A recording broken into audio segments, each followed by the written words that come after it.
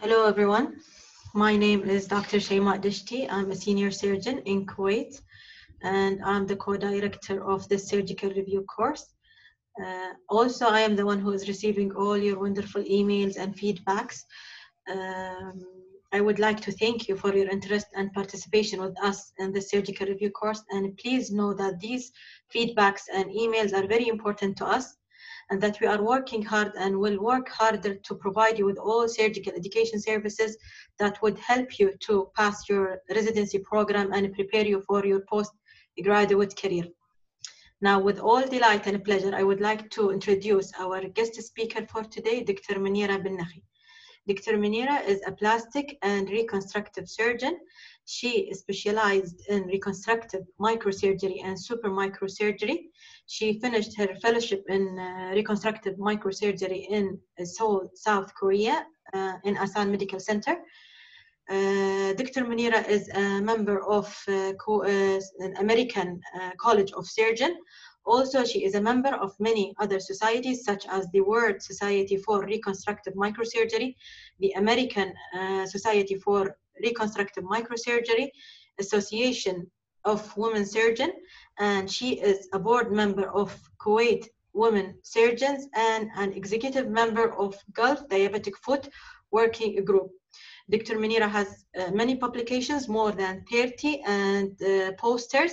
She participated in national, regional, and international conferences as an invited speaker. Currently, Dr. Munira is the head of a plastic surgery unit in Adan Hospital, a hospital that is receiving 2 million people, which is around 50% of Kuwait population. Dr. Munira always know that she is one of my idols. One reason for this, because Dr. Munira has established the surgery plastic unit in Adan Hospital from zero. And I'm very proud and happy to have Dr. Munira with us here today. I'm sure that her lecture will be very excellent and beneficial and informative. So Dr. Munira, the stage is yours, not only the mic.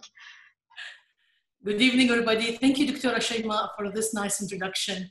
I would love to thank you and your organizing team for this kind invitation to give this talk. To be honest, this is my first time to speak to virtual people. I've been used to present in lectures and conferences in big rooms with full of attendees and interactive. This is my first time. I hope it's going to be an enjoyable one. As everybody knows, that today lecture is, or today topic is going to be about burns. We have too many objectives to finish or to talk about. 1 hour is not enough. We need one whole day. However, I try to give you the most beneficial, practical point that you need while you're working on the patient. And of course, to make it more interesting, to make it fun to learn, I put a lot of real patient, my patient pictures and videos.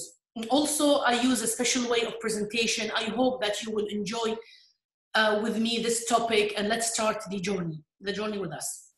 So, why it is important to learn about burn? What's so special about burn? Well, burn, according to the WHO, is accounting for 6.6 million injuries per year in the world, and about 300,000 deaths per year.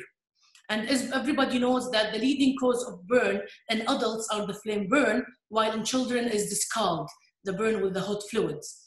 And we know that most of these burn accidents occur at home, and the extreme of ages, the age younger than 5 and ages more than above 60 are the most common patients who have these injuries.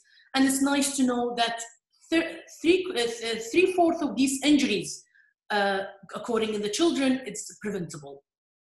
So what's burn? Well, it's actually a wound that's caused by an external agent. That agent leads to coagulative necrosis of the tissue.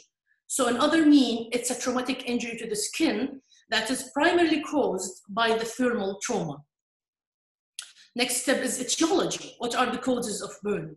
Before we were talking the burn, we always talk about the dry, moist, and smoke burn, some sort of chemical burn, electrical burn, but recently they introduced even the burn because of the extreme cold temperature, such as the cold burn, the frostbite, and also radiation burn.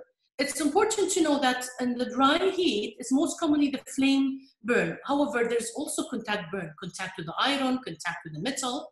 And there is something called moist burn, which is scalp burn, hot water, hot soup, hot tea, or coffee. And that is the part of a smoke and inhalation injury. There's chemical burns because of acid and alkaline. I will touch on that in other slides, and also electrical burn. So what is the mechanism behind the thermal burn? It's the heat will change the molecular structure of a tissue by causing denaturing of the proteins. So this effect is influenced by the intensity of the energy. So if you have like boiling water, the injury will be more than just a warm water, hot water. And then the duration of the exposure.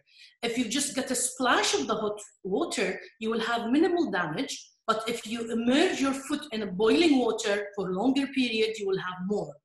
And type of tissue. Same boiling water that touches a child causes more damage because of thin skin rather than an adult. So now let's go to the part that maybe all of you find it's difficult.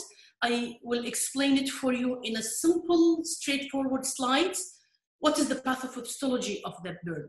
I need you to understand points of the pathophysiology so you can apply it on the patient and the course of the management of the patient. Basically, it's either a local response or a systemic. A local response, there is a theory called Jackson theory of thermal wounds. Well, basically, it's an OR theory. It will divide the burn, the area of the burn into 3 zones. The first zone is the first zone that touches the hot or the burn injury. It will have clotted blood and thrombosed blood vessels, so they call it zone of coagulation.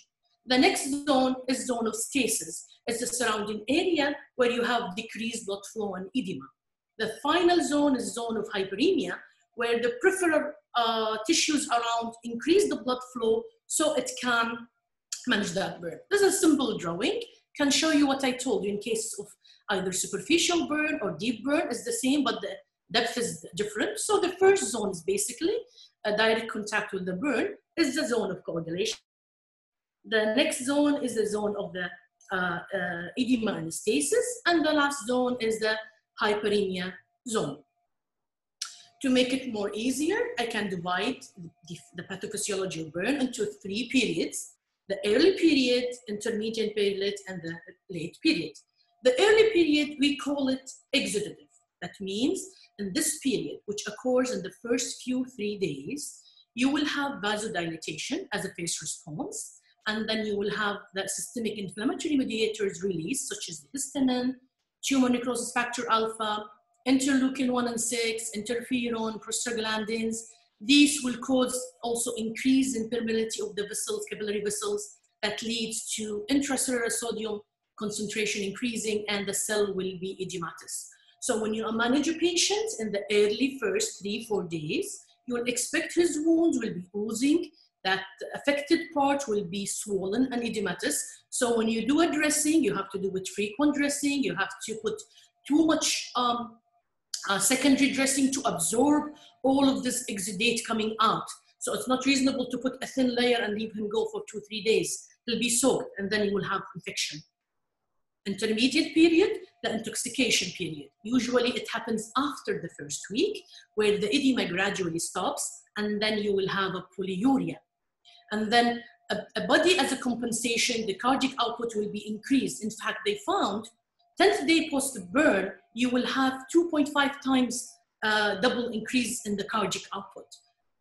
So the late period, this is the period that we plastic surgeons don't like, because the patient with us, this period where most infections occur, either acute or chronic infection. Why? Because we have suppression of both cellular and humoral immune response. And this suppression is direct proportion to the burn size. The bigger, the more suppression.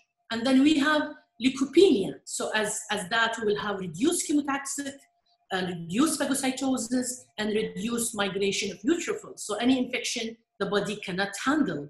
And then all the interleukin after the first week levels will decrease, interleukin 2, 1, 6, and 8. And also because of increase in catabolism and capillary leak, we will have reduced level of immunoglobulin G, A, and M. So patient will have septic complication. Not only that, also the T cell activation is impaired. That's why we have too much cases of viral and fungal infection in our burn ICU patients. This is a photo that summarizes what I told you, starting from the Jackson model till the vessels and the capillary and the change of everything. This is local. So what happens in the systemic response? Well, believe me, happens in local, so the effect will be systems, all the systems. You start with the cardiac system. At the beginning, we said decreased cardiac output. And then compensatory, there will be tachycardia, increase in peripheral vascular resistance, increase in pulmonary resistance, and also the right ventricular workload will be increased, and eventually cardiac dysfunction. From the lung point of view, we can have acute upper airway obstruction, either because of the bronchospasm or because of occlusion secondary to the edema. We said the first few hours is edema exudate everywhere, either because of inhalation injury, you will have pneumonias, pulmonary infection, you will have respiratory insufficiency at the end, either in the form of acute lung injury or an ARDS. GI system, we have absent or decreased motility of the GI system. We'll have a certain type of ulcers, I'll talk about it later on, curling ulcers. And then we have the intra-abdominal hypertension and secondary abdominal compartment syndrome. Hepatic, the same, hepatic edema, hepatocyte injury, and then you will have increase in liver enzymes. Renal, we have acute kidney injuries, either acutely early during the early fluid resuscitation time, or we have it late as secondary to sepsis and septic shock. Metabolic, burn patient is hypermetabolic state. Immunologic, we explain everything about the immunology. So this is simple to understand what's going on secondary to the burn injury. Let's go to the classification. We want to classify so we can describe, so we can manage accordingly. Basically, there are 3 degrees of burn. First degree is only localized to the epidermis. Second degree is further subdivided into superficial and deep according to the penetration to the papillary dermis. Third degree is the full thickness through the epidermis, dermis, and subcutaneous tissue. Certain school, they add something called 4th degree when the burn reaching the bone or the muscle. But anyway, it's the same thing. It's a full thickness burn. It doesn't matter whether it reaches the subcutaneous or bone muscle. So it's basically 3 degrees. So this is a nice photograph. Easy, you can see. The first degree we said is only epidermis. So it is epidermal barrier will be intact. The clinical picture I'm going to show you now, it's only red skin. It's pain. When you touch it, it blanches. Usually it heals within 3-4 days. There will be no scarring, and there is nothing needed to be treated except if you have pain, painkiller, and any soothing creams. Okay? So this is one example. Sunburn. You go to the seaside, you do your tanning, and this is the result.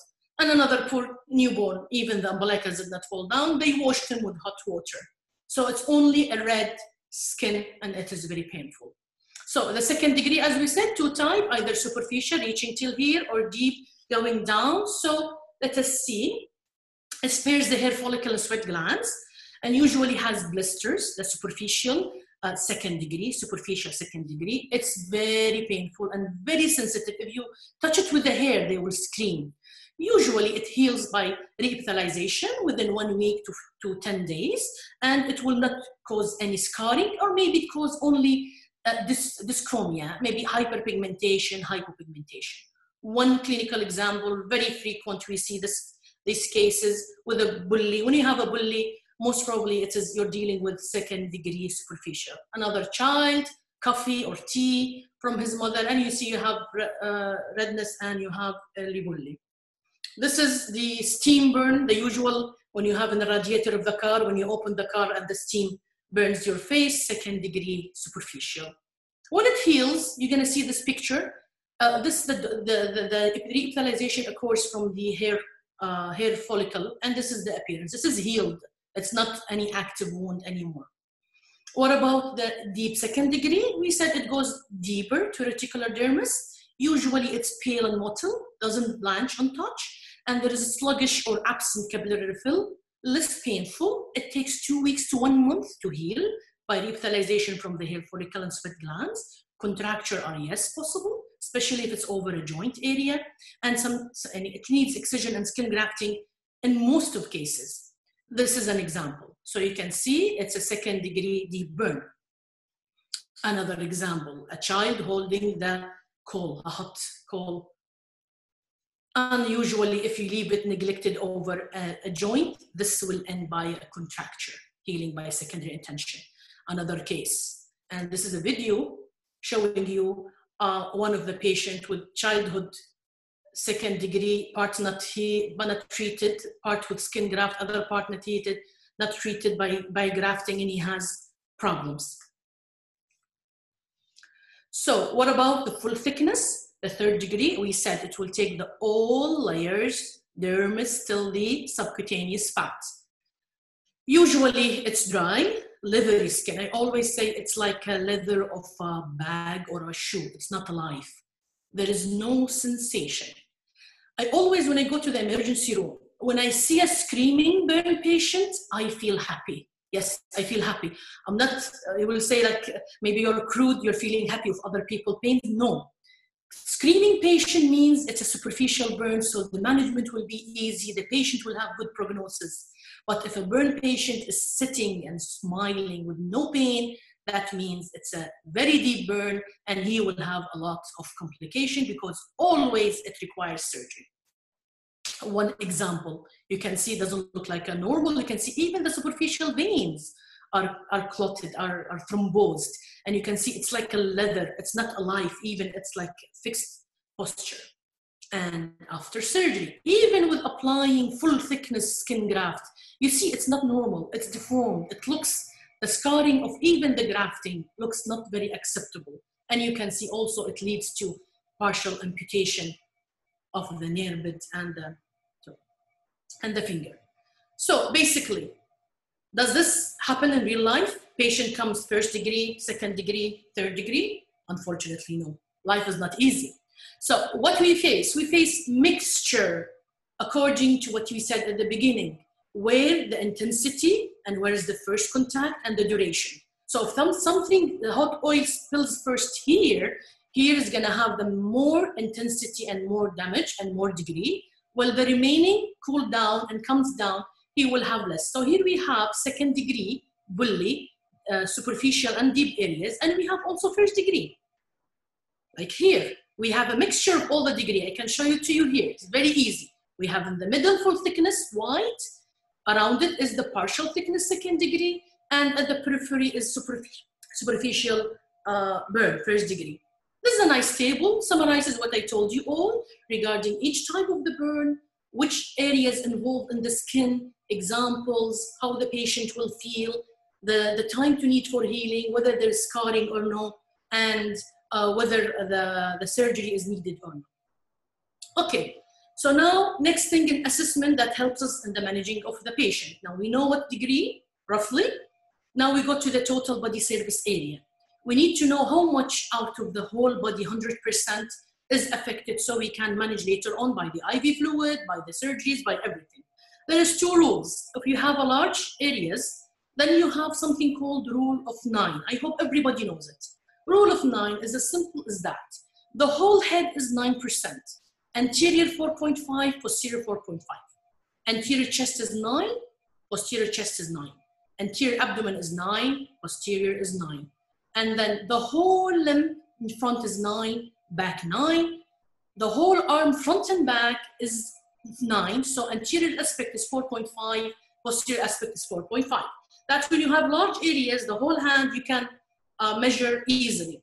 Okay, does the children have the same rule? No. Why? Because as you say, the child, infant, his head is proportional to his body is much bigger. And you can notice even in the children, when he is infant, the half of the head is 9.2 in comparison, like the adult is 4.2. When he becomes 1 year of age, it drops to 8. When he's 5, it's 6.5. So there is a special diagram is available everywhere when you have a child to examine, to know the percentage of burn, you can use it. You cannot memorize the children because they're difficult. Okay, what about other rule of palms? It's used in burns, small scattered areas of burns, or I personally use it if I have burn all over, I have scattered areas of spurred skin. So what I'll do, I use this rule to measure the normal areas, and then I subtract from 100, it gives me how much is the patient. As simple as that. In adult and pediatrics, it's the same. If you take the whole palmar surface, it's around 1%. If you take only the palm inner part, it's 0.5%. You have to know, when you use this rule, you use the patient's own hand in calculation. You don't use your hand on a child and you say, okay, he has 1%. No, you bring the child hand and you put the estimation accordingly. There is a newer technique. Technology is amazing. There is a laser Doppler, accurate up to 99%. The whole idea is there is a camera. They will scan the area. According to the blood flow, the machine will tell you what's the percentage and how much the depth in these areas. So life is very easy. And at the end, why I need you to know all of these things? Because I need you, when you write description of the case, in one sentence only, I'm closing my eyes, I am in the phone, you consult me on the case by telling me these 3 things that I explained earlier. What's the percentage of the burn? What's the degree of the burn? And what's the cause of the burn? So then I can advise you whether it needs to be shifted to our care or it can be managed as an outpatient basis. So for example, when you tell me it's a 15% mixed second degree scald burn in a child, and I will tell you this is indicated to be admitted in hospital for IV fluid. Let's have a real patient scenario that we had. Let's assume that this patient, only the appear part is the positive part of the burn. So anterior face, anterior chest, anterior abdomen, and anterior thigh only. So tell me, if you can type, how much the total percentage, as you can see, anterior head, 4.5, 9, 9, 4.5. So approximately, this is the total. Yes, excellent. Excellent, Mohammed. It is 27%. Excellent, Khalid. So this is by simple, it's 27%. So what I'll tell you, dear doctor, I have a 27% from what the look that you can look degree. It's all white, non-blanching, and it's because of flame. The paramedic said he has a flame burn. So this is a 27% third degree flame burn, and patient have the burn in a closed area, so he was also intubated. American Burn Association made a severity classification, so it made it easy. It's a universal. When you would talk between shifting department and shifting hospital, you can classify that minor burn is was adult less than 10% service area, or a child or old age less than 5 and less than 2% of full thickness, they are considered to be minor. Major goes to ICU, where the total more than 20%, an old patient or baby, more than 10%, if there's more than 5% for thickness, and if there is other criteria, we will talk about them later on. So we finish first part of the lecture. Now we go to the second part. I hope everything is clear, and if nobody is sleeping. Treatment. So basic treatments start from the site of that burn. So there is pre-hospital care and there is hospital care. Pre-hospital care, the most important thing I want you to know and to teach everybody that you know that something called stop, drop, and roll in cases of flame injury. Or in cases of scald, you have to go away from that danger. And the standard ABC, cooling the area, usually with water, minimum of 10 minutes water. It is effective up to 1 hour after injury. After 1 hour, there is no use. And in the cases, you have to elevate the limb until the paramedic comes to give oxygen and does the ABC. This is basically, if you have fire, you tend to see people run. No, stop, throw yourself on the floor, roll to make the fire go out. Okay, what about hospital care? Everybody knows the ATLS, A, B, C, D, E, F care. We're going to touch the most important things that we need in our the burn cases. You have to look for direct visualize if there's any burn airway. And then if you have burn airway, elective early amputation is advised, because if you wait, we said the first few hours going to have edema, then you cannot intubate. If you did not intubate, you have to be ready to perform cricothyroidectomy. This is one case. Imagine if this one was not intubated immediately. How can even expert anesthesia, even with a camera laryngoscopy, cannot? It's going to be so swollen from inside, the tube will not go in. So what is the indication? If we have directly on the oropharynx, erythema or swelling of the oropharynx, if the patient voice have hoarseness, if he develops stridor, if he has having tachypnea or difficulty in breathing, he's telling you, or if you see soot particles, carbonous material staining the patient face. I will show you pictures, clinical pictures of real patients. The breathing, you will have to have rule out the inhalation injury. And if you see the full chest is fully degree burn and there is no compliance, we'll do a sclerotomy, I'll show it to you. What are the signs of inhalation injury, or we call it inhalation burn? As the patient history is very important.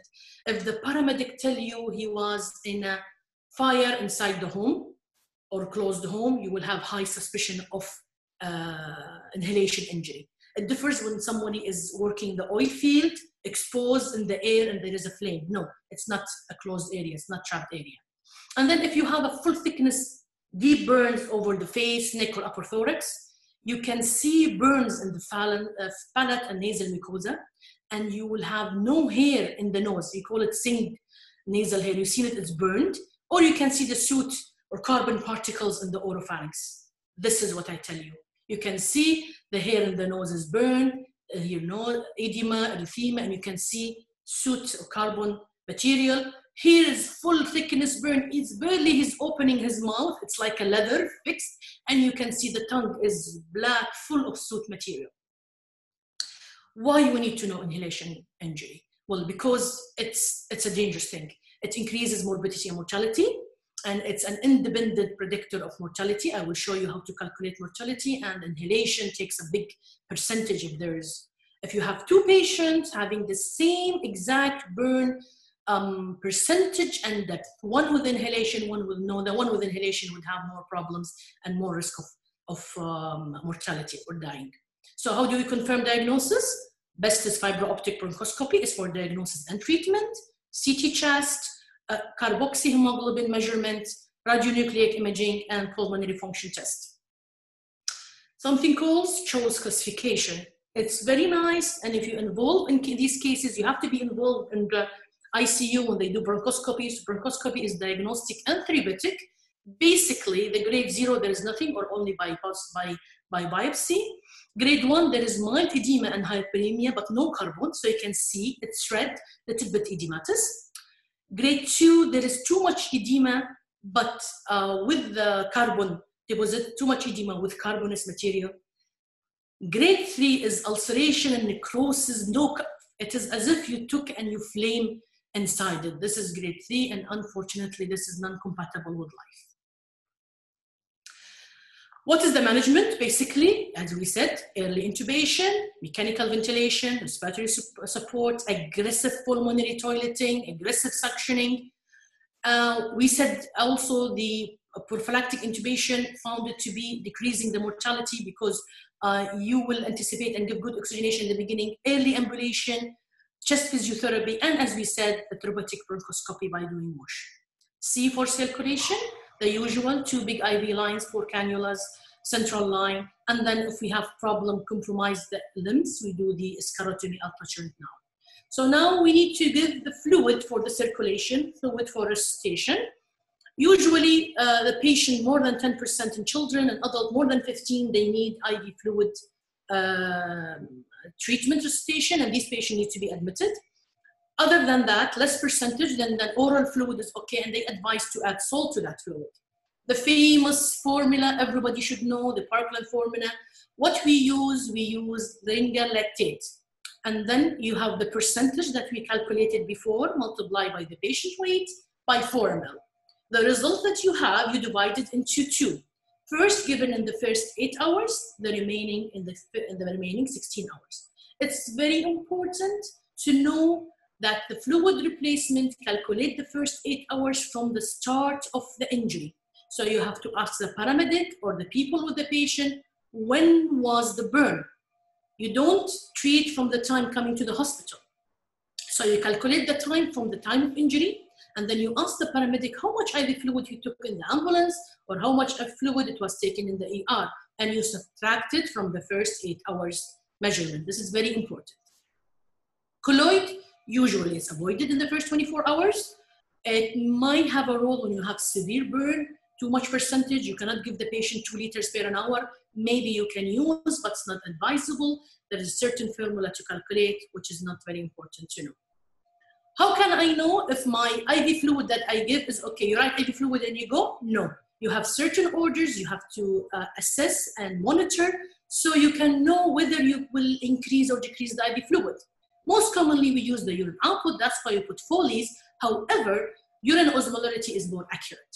Our idea, our goal is to keep the urine output between 0.5 and 1 ml per kg per hour, and to have our central venous pressure between 5 and 10. If a patient has more than 2 ml per kg per hour urine output, this is a sign of overhydration.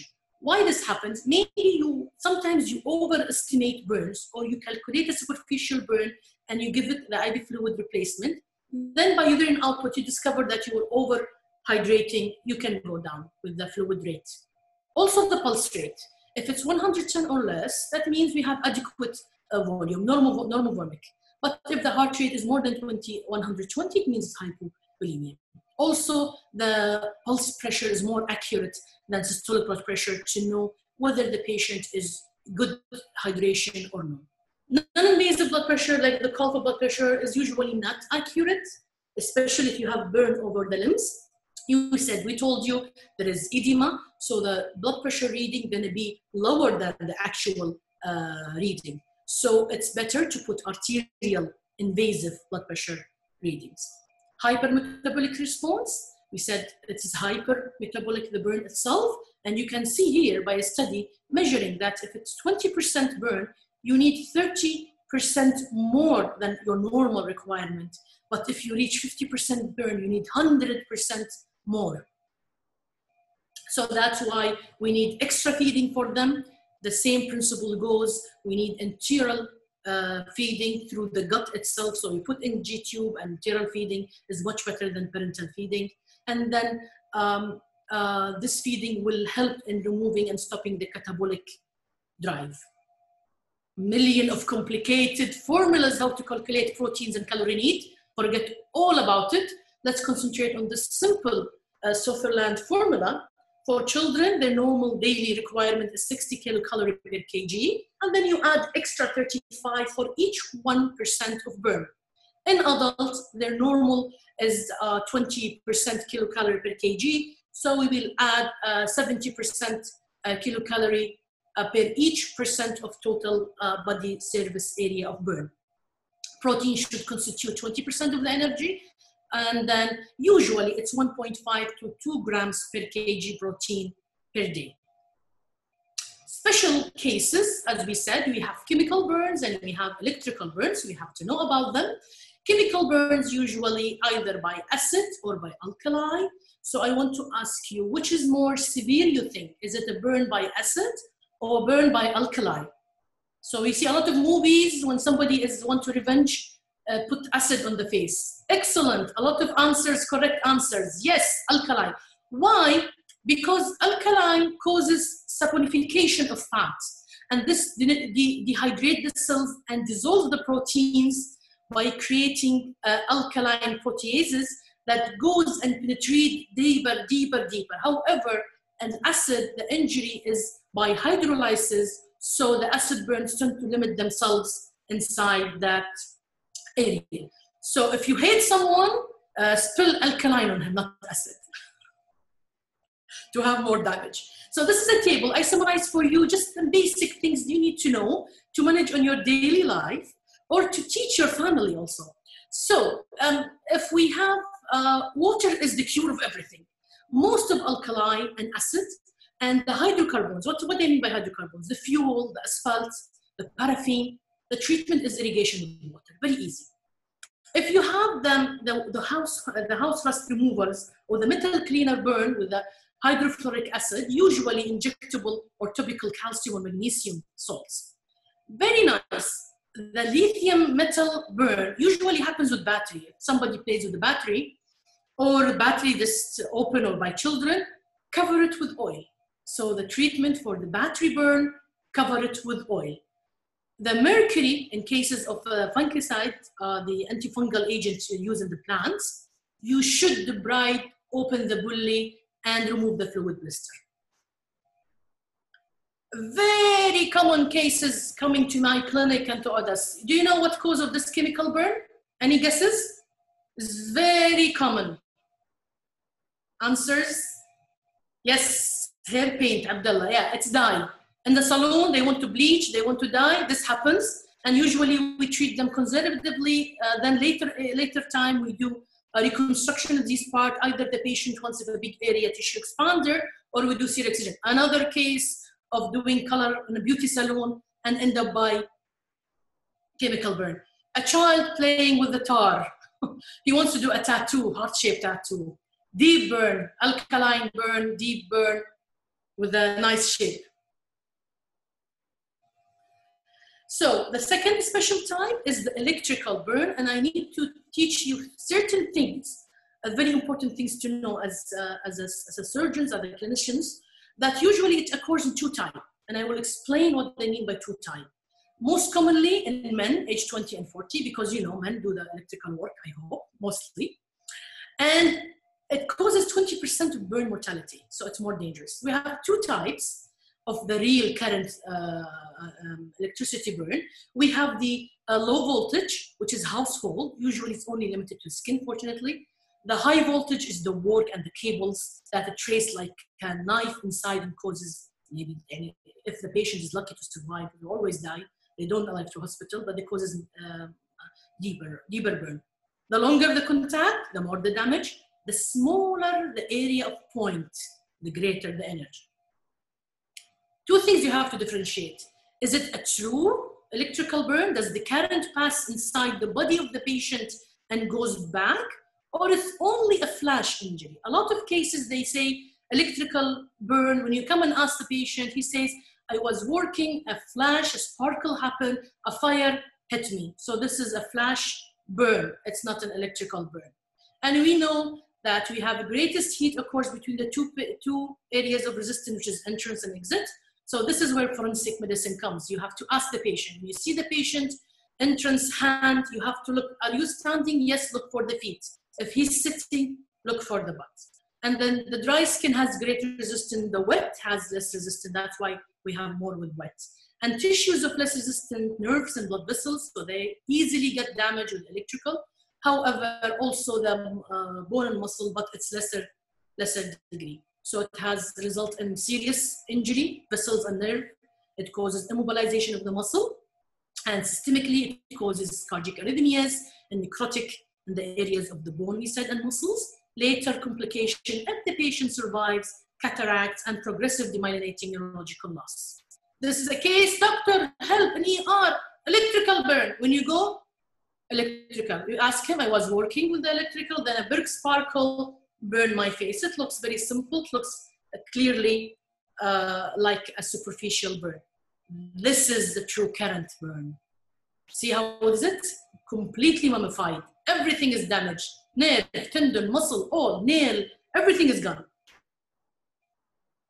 So when we assess, we have to look, as we said, for entrance and exit. Don't see only one wound, look for the other wound. You have to remove everything. You have to treat all the thermal. You need the ECG monitor. These patients should be admitted even if they don't have any big wound, because they might develop bradycardia, tachycardia, ventricular fibrillation, or even asystole later on.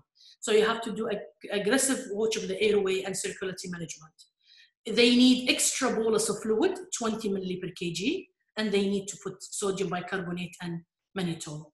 This is the wound. Okay, it's nice, go home. No, we have to see the exit wound. Patient should be admitted for monitoring with ECG and cardiac enzymes. So third part is about burn surgery. We have two types of burn surgery, either acute burn surgery at the time of the same incident in hospital admission, or delayed when we have the other reaction. The first two is the one you are most carried on. The third and fourth are mostly for the one planning to be a plastic or reconstructive surgeon. So sclerotomy. Sclerotomy is a surgical procedure. We use it to treat for the full thickness, third degree circumferential burn. This is when you have a tight skin, as I told you, like a bag or like a shoes. It will not be breathable, not expandable. We have the first few hours edema. The edema traps in, it causes pressure and increase the pressure, so no pulse will reach, and the digit or the hand will die. In the chest, there will be no compliance and the ventilation will not work. We do incision, medial and lateral services. I'll show you now photos and videos. We avoid bony, prominence, tendon, nerve, and major vessels. So basically, upper limb, lateral, medial, chest is the same, thigh is the same. I'm going to show you clinical pictures so you will have it. What's the indication we said? Circumferential burn, scar, deep burn, impending or established vascular compromisation to the digits or extremity, or compromising respiratory movement. So this is how we do it. You open until the fat is budding outside, subcutaneous fat, and this is how you do it in the hand. This is in the chest, so you can be ventilated. Sometimes you need to do it in the abdomen if you have compartment syndrome or increased intra-abdominal pressure. And this is illustration short video to see you how to do it. Do you need to sterilize the patient? No. Why? Burn is a sterilization by itself. You killed everything in the organism. You don't need to put betadine. You just go even with a scalpel, will not be bleeding because of the zone of coagulation. I usually like doing it using the monopolar dithermy. It's easier because sometimes you might have bleeding if you go down deep in. After you open, you see it's give away. You put your finger, you spread the fat. If you see the fat is alive, it means you're successful and finish. If you see the fat is burned, I mean you have to go down to the fascia and do the fasciotomy. This is to tell you if you are in doubt, you can elevate the limb and re-evaluation by pulses, by Doppler, but the important thing is to re-evaluate whether he needs a sclerotomy or no. You have 6 hours, as you know, a gap until he'll be done. So fasciotomy, we go down to the fascia. Basically, it's done in the electrical burn, as we said, because it goes deep to the bone and to the muscle. Rarely we need it for the full thickness burn. And most of you know how to do the fasciotomy. Just go in the fascia, the compartments, and you release the muscles. And you see when it's really indicated, the muscle will bulge in your face. Third part is the excision, whether to do it early. Early, we mean the first 5 days. Late is after 3 weeks. Always early is better. They show the decreased chances of sepsis and gives the patient more chance to do early mobilization. And so that it decreases also the mortality rates if you do it early. So now we do it within the first 3-5 days, because after 5 days reset, after the first week, chances of sepsis. And as I told you, the burn in the first few days is sterile, so no need to give antibiotic for burn. I get very upset when I see cases from casualty or juniors giving oral antibiotics for burns. Burn by itself is clean. So how much we excise at the same time? We excise only 15%. If a patient has 60%, will not go in one setting. Why? Because every 1% of burn you excise, you will have 100 cc or blood loss. So you need to do 15% spaced every 2 to 3 days. So the goal is to remove all the necrotic tissues, and we're preparing it for coverage. So excision. What's the type of excision? There's 2 types, either tangential or fascial.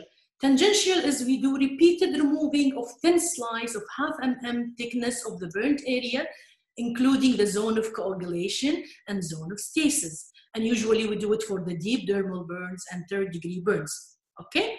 If it's extending the subcutaneous, you do the same technique until you see a plane of healthy bleeding fat. This is one picture of doing it, like doing slices, like a steak slices, like shawarma slices. You slice piece by piece until you reach to a normal level. Advantages, cosmetically is nice. And then we give us more chance of doing grafting. However, it has high blood loss, and usually with the bleeding, it's very difficult to know which way is viable, and then you need to do delayed second look.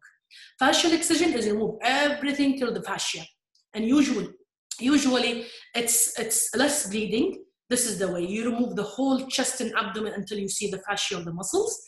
It is easy to evaluate the depth, and there is less bleeding. However, it's more ugly, and then you will lift up with less options to cover, and then there's a damage, injuring the nerves and opening the joint. How can we do it? Usual sharp as a scalpel, or you can use the newer hydrosurgical techniques like Versajet. Doing all of this, analgesia. You have to put the patient in post-operatively with a good analgesia to lessen his suffering. He's already breakdown emotionally and psychologically, so you have to take that in consideration. Everybody asks about the dressing for burns. Usually you do dressing for burns in the first degree. We said it's only creams, soothing creams. And the second degree and third degree, we need to put something with, as we said, something to absorb in the first few days. It's very important of the burn over a joint area that you put splint, at least 90 splint to prevent contracture. You need to clean. And this patient who comes, you cannot apply anything, nothing will be absorbed. So you just clean it with a wet gauze, you expose the area so you can see this is a second degree burn, okay? And then what's a topical antimicrobial, not antibiotic, antimicrobial dressing? The most famous one is the silver sulfadazine, which is the flamazine. You can use the more expensive silver containing dressings, but anyway, for me, this is cheap, this is cool, this is really available, and you can apply it to the patient. How we apply it, doctor? We apply it, as I always tell, for the patient or the nurse, as if you have a cake and you're putting cream. 1 centimeter of thick cream, the more the better. And then, is that enough? No, then we have to put an non-adherent dressing, like a Vaseline goes with Sofratol, if you have Adaptic, and then too much of secondary dressing to absorb the exudate of the first day. And when you fix it in a way that when the patient walks, it doesn't slip down. So you have to have an area of skin. Who worked in Adan Hospital or who came with me, he knows that we have a cabinet full of all dressings in the OT, in the office, in the dressing room. And these are the most types of dressings available that we can use. However, we have like a foam dressing. I like to use them usually, or even alginate has good absorption in the first few days. After 5th day of burn, when we have less exudation, we can use the foam dressing. The fibers are very nice and a secondary dressing to absorb, much better than the gauze, but the problem is expensive and not very available. So let me show you a few pictures of cases. Children do amazing. This is mixed second degree. There is deep areas, superficial areas, with antimicrobial dressing, flamazine dressing, 1 week, second week, and the patient is healed. Another infant with the coffee burn. I was in motherland, but she was drinking coffee. The first week, after second week, there is even no scar. Infants do much better. Their skin is much better. Prophylactic antibiotics? No, not recommended. Don't give any continuous systemic antibiotic for burn cases, okay? There is no evidence, okay? And there is meta-analysis showed that the first 4 to 14 days in severe burn, it reduces the mortality into half. However, in adult or pediatric, did not show that it will decrease the incidence of bone infection or sepsis. If you are going to do a surgery by excision or skin coverage, skin grafting, surgical prophylaxis is advisable, and especially they found the higher the percentage, the better, because it did decrease the rate of the wound infection, but not mortality. We said the curling ulcer, stress ulcer, the same like the ulcer because of the head injury, Cushing ulcer. Its systemic burn causes a special ulcer. Mostly they bleed, rarely they perforate. And that's why in cases who are admitted to the ICU with the severe burn, we usually do the stress ulcer prophylaxis using either PPI or the histamine receptor antagonist. Don't forget tetanus prophylaxis. The burn wounds are prone for tetanus. So you need to revise the immunization status according to the age of the patient and do what's needed. outcome are poor if the burn depth is more and if the service area is more than 40. If there is associated injury, head injury, for example, or inhalation injury, mortality is bad. Patient has been comorbidities such as diabetes, bad. That's why these patients, if they have even a small burn, we have to refer them to a specialized burn center.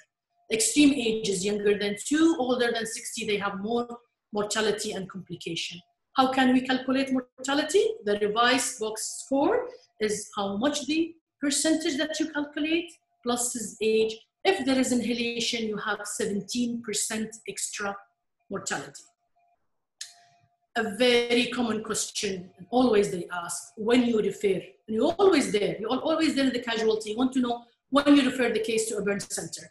Well, now there's a change, a lot of change in the criteria. The new criteria is the burn more than 10% involving face, hand, genitalia, third degree electrical, chemical inhalation, patient with medical disorders, any contaminant trauma, if it's the burn is more dangerous. In pediatric, if there is no pediatric service, and special social cases.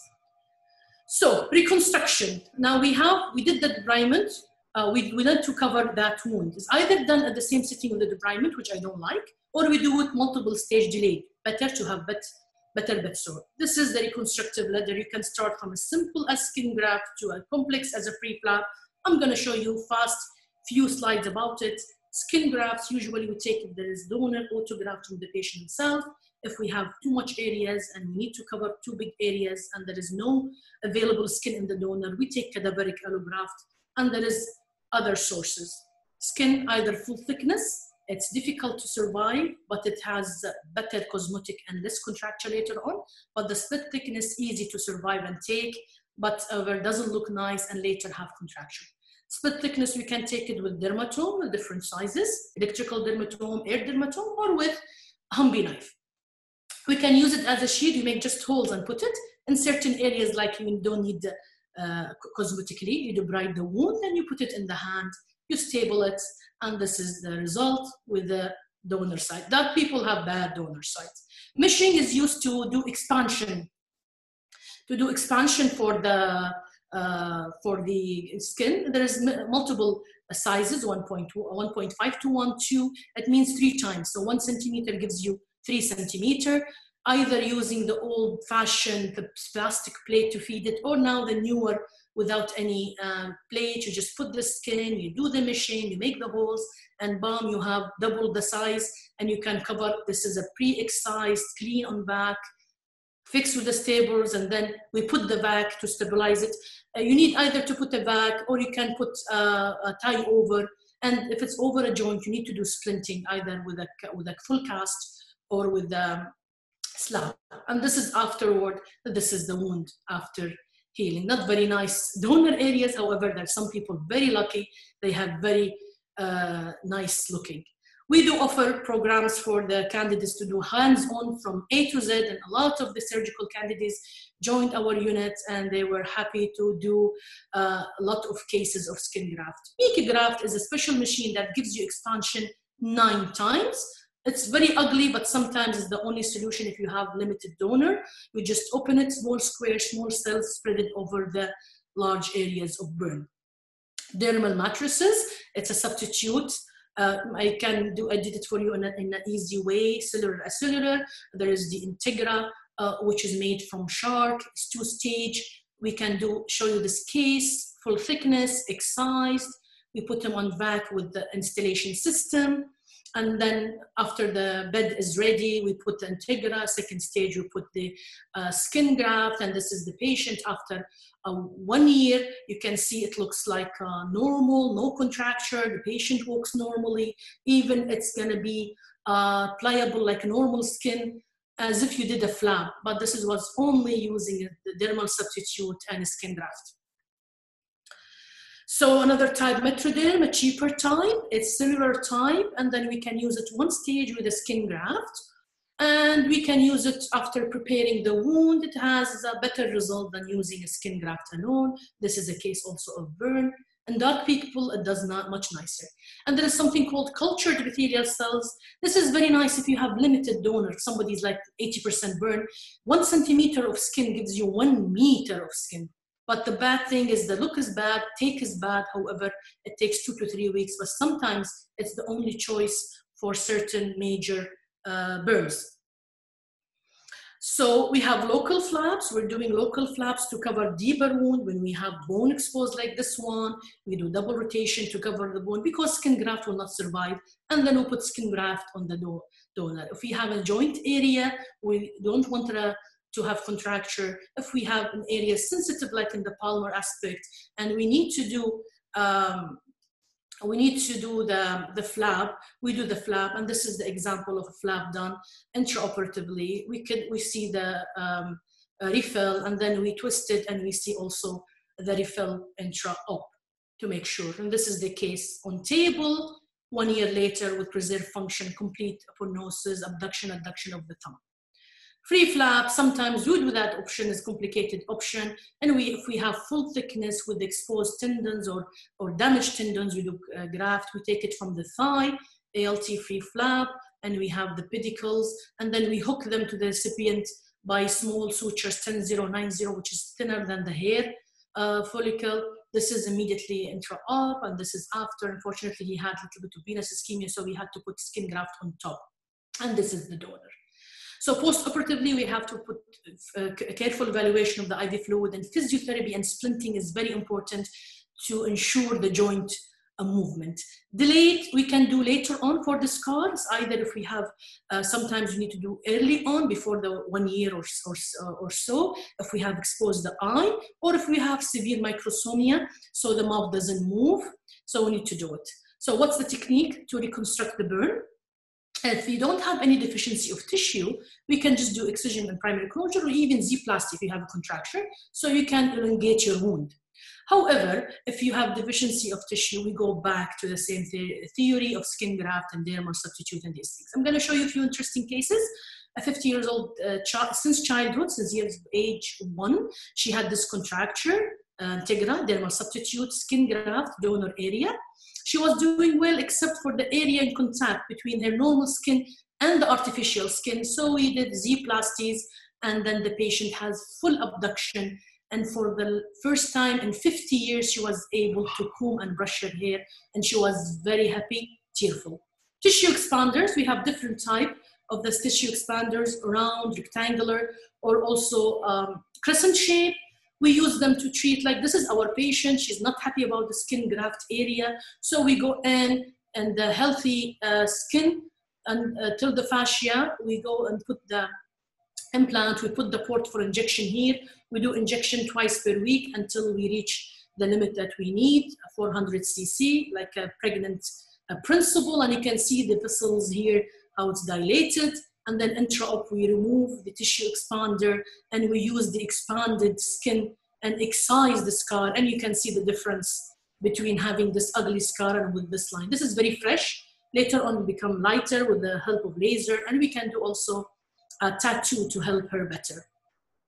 There is the flaps, as we said, and there is something called prefabricated flap, where we put tissue expander in the pre-planned flap, we expand the size, and then we remove the expander, and we use the new sized flap as either free flap or pedicle flap. Complications, we do have complications. This is one of rare cases that we have skin graft failure. Not failure, he had areas of loss, partial loss, and it was treated by conservative and steroid therapy. In children, steroids sometimes in cases of persistent wounds help. Contracture, we do have contracture of the burn. These are contracture, the whip is connected. We have the most common in our racial colors is the hypertrophic scars, young girl, very ugly burn scars. Keloid scars, you have to differentiate between the two. Keloid is extensive going out.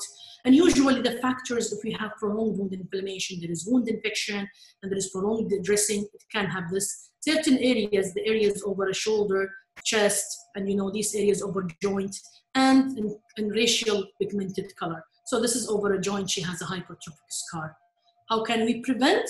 Well, we do pressure garments, we apply moisturizing, we do physiotherapy, splinting, and scar treatment in the early active scars. So this is the scar, silicone, and then compression bandage. This is the silicone available in most of the hospital. You can see an amazing result of them, this picture to this picture, by using only a compression bandage, custom made, and the silicone sheet. So currently, a massage, silicone sheets or cream, I prefer sheets. Sometimes we need intralesional steroid to treat the hypertrophic scars, injection, pressure therapy. They're using now chemotherapy for Fluorouracil and bleomycin, and laser. Laser does amazing job, either Nd:YAG laser or fractional CO2 laser. This is the scar after laser. Amazing, the hypertrophies all disappeared with the laser. There is another rare complication. I saw it during the last 4 years, 2 cases. Anyone tell me what's this? This is an old gentleman who had a burn when he was 1 year of age. He developed this ulcer. I was consulted by a dear general surgeon. He's been treating the case for 1 year. There's no improvement. The WB, who's WB? Marjolein ulcer, excellent. Any long-standing histopathology, squamous cell carcinoma, Marjolein ulcer, it's very rare and aggressive. You have to have high index of suspicion. And not healing ulcer in a grafted area or old burn, you always have to have it. It's why you have to diagnose it early, because if it's early, you can cure the patient. But if it's late, he's metastasized and there is no hope. That guy underwent amputation because he was delayed. This is another housewife who had it, but unfortunately, I don't know what happened. Her employee took her back to her country. She refused to treat her. So basically, let's review our objective. Finally, we are finishing. We have only the last part, very important, rehabilitation. We need to really appreciate the center with the rehabilitation, either acute, using splinting or the anti-contracture position, or the later on chronic. The good centers with good physiotherapy do the best, using the splints and the postural sprints, and the long-term rehabilitation, even after, you need to do the physiotherapy, and it's very, very important to do that.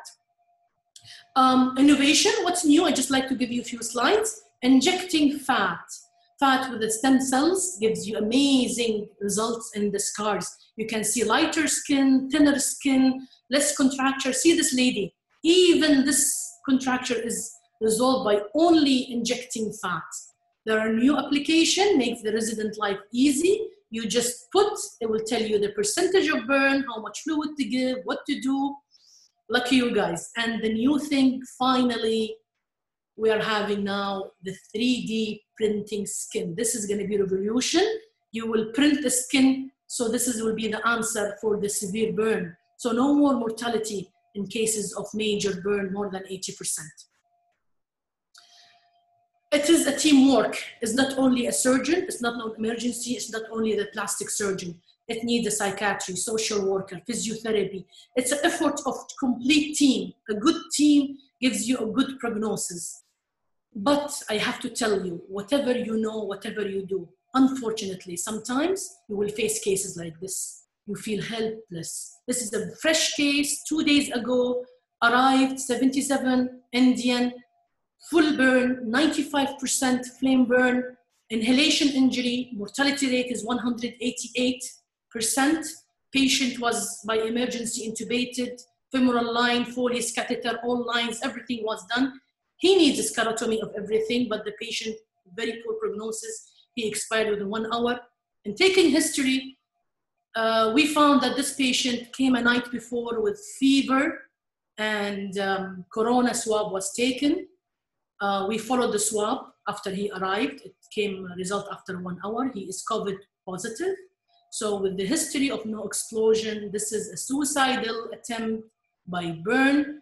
Patient know that he is a COVID patient, so he decided to take his own life by setting fire in his body. You feel very sad for these cases. These days with the COVID thing and with a lot of suicide we're facing, the important thing is you have to treat each patient as he is positive and to be safe. Unfortunately, the casualty doctor who intubated the patient was not wearing the full PPE. We were wearing without knowing, we're treating, and what's the chances that a burn patient will have a coronavirus, COVID-19? So I always take these precautions. I was wearing a full thing, and unfortunately the patient died within 1 hour. I feel very sorry in these cases. They are really a high mortality and very hopeless cases. So I finished by that my lecture. I have the MCQs.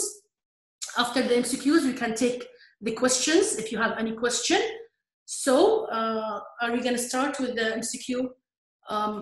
The first MCQ is, which of the following is not a criteria to transfer a burn patient to a specialist burn center? 25% total body surface area deep partial thickness burn, high voltage electrical burn, 15% superficial partial thickness burn in a 3 years old, 20% total body, and full thickness burn to the whole of one hand. So you can answer the first question. Which one is not a criteria to shift to a burn center?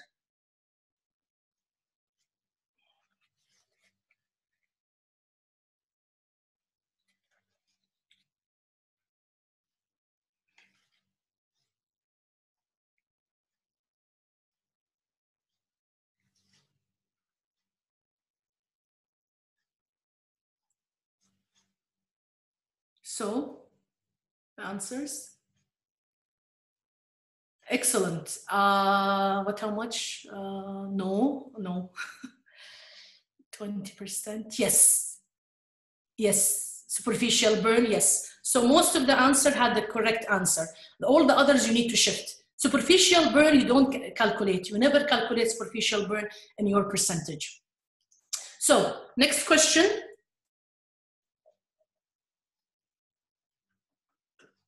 MCQ number 2. With regards to burn excision, fascial excision provides excellent cosmosis. Fascial excision leads to significant blood loss. Late excision after antimicrobial dressing for weeks leads to better outcome. Tangential excision provides excellent cosmosis, none of the above.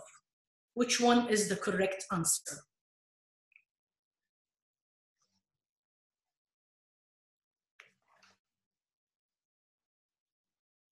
It's very simple, huh?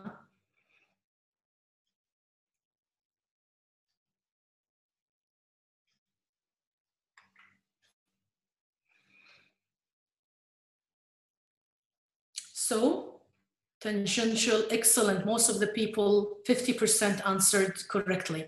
So it's very ugly, cosmetically unappealing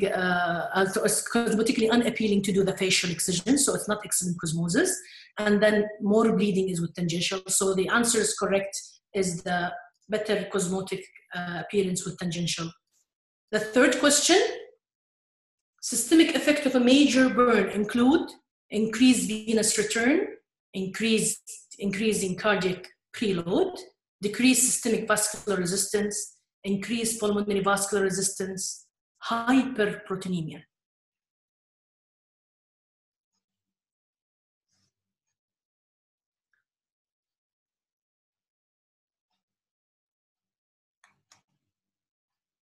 So one of them is correct, all the others is wrong.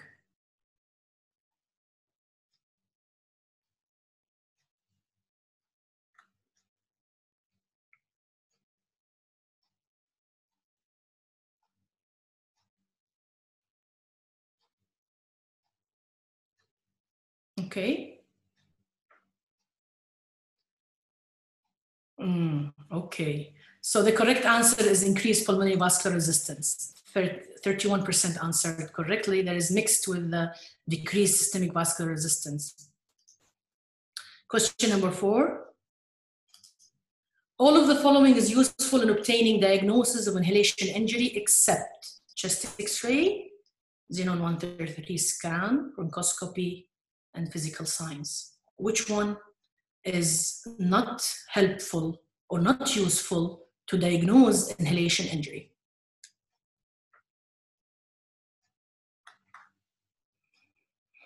It's an easy question.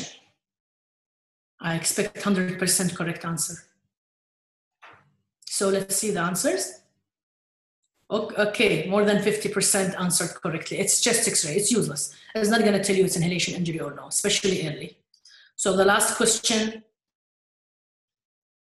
When considering burn reconstruction of the head and neck, where the eye, nose, mouth, and ears and scalp are significantly involved, which one would be the usual order for priority for reconstruction? You start with which one first?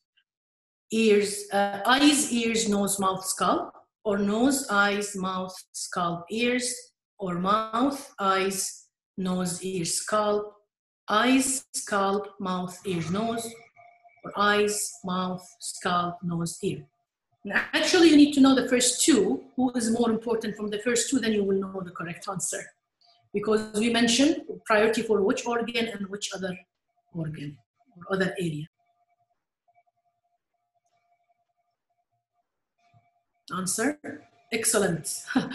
40% got it right, and the remaining mix. We said eye is number one, then mouth. So you have three answers with eye, only one answer with mouth.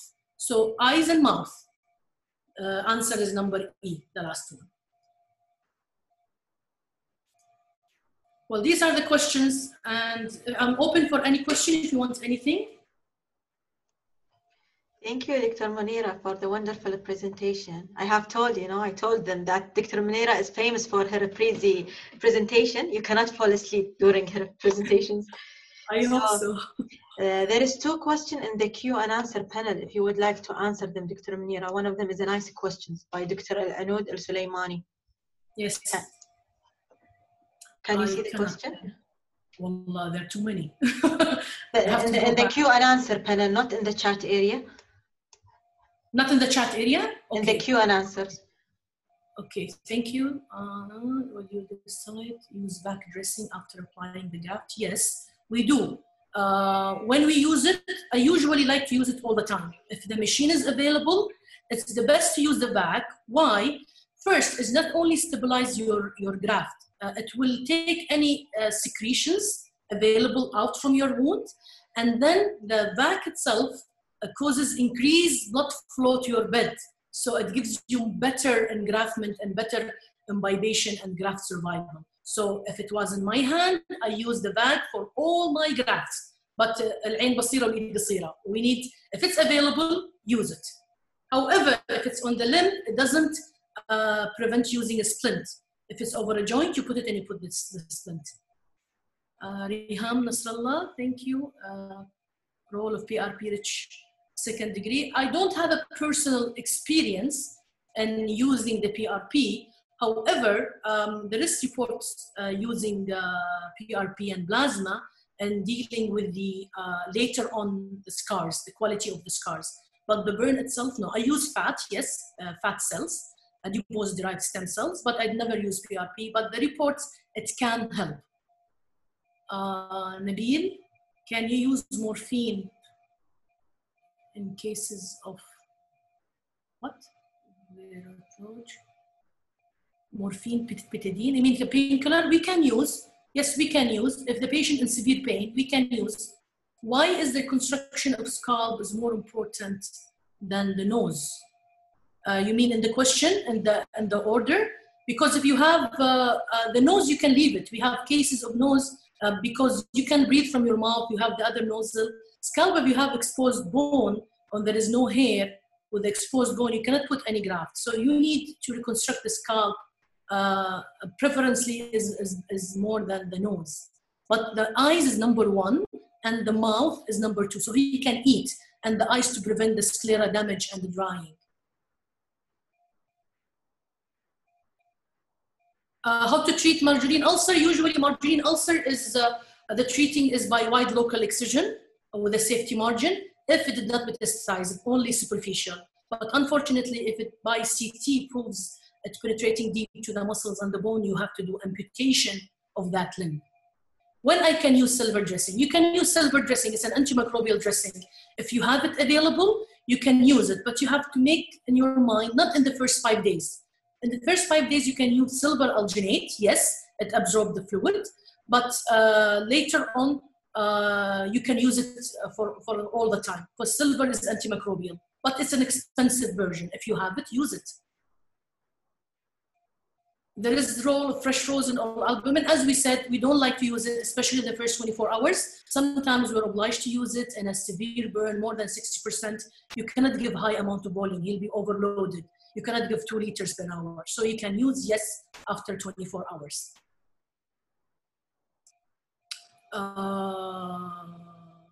Okay, Mexican, I cannot read Mexican. Using stem cell therapy for 2nd and 3rd degree burn wounds. Yes, it's we use a stem not for the active wounds. Now we're using them, the adipose-derived stem cells, for the scars. Yes, we use it for the scars after the healing, but we didn't use it for the active 2nd or 3rd degree. 2nd degree burns, usually you have other means of treating it. But 3rd degree burns, you have to debride and cover. If you want to do these things, you can do it later on for the scar.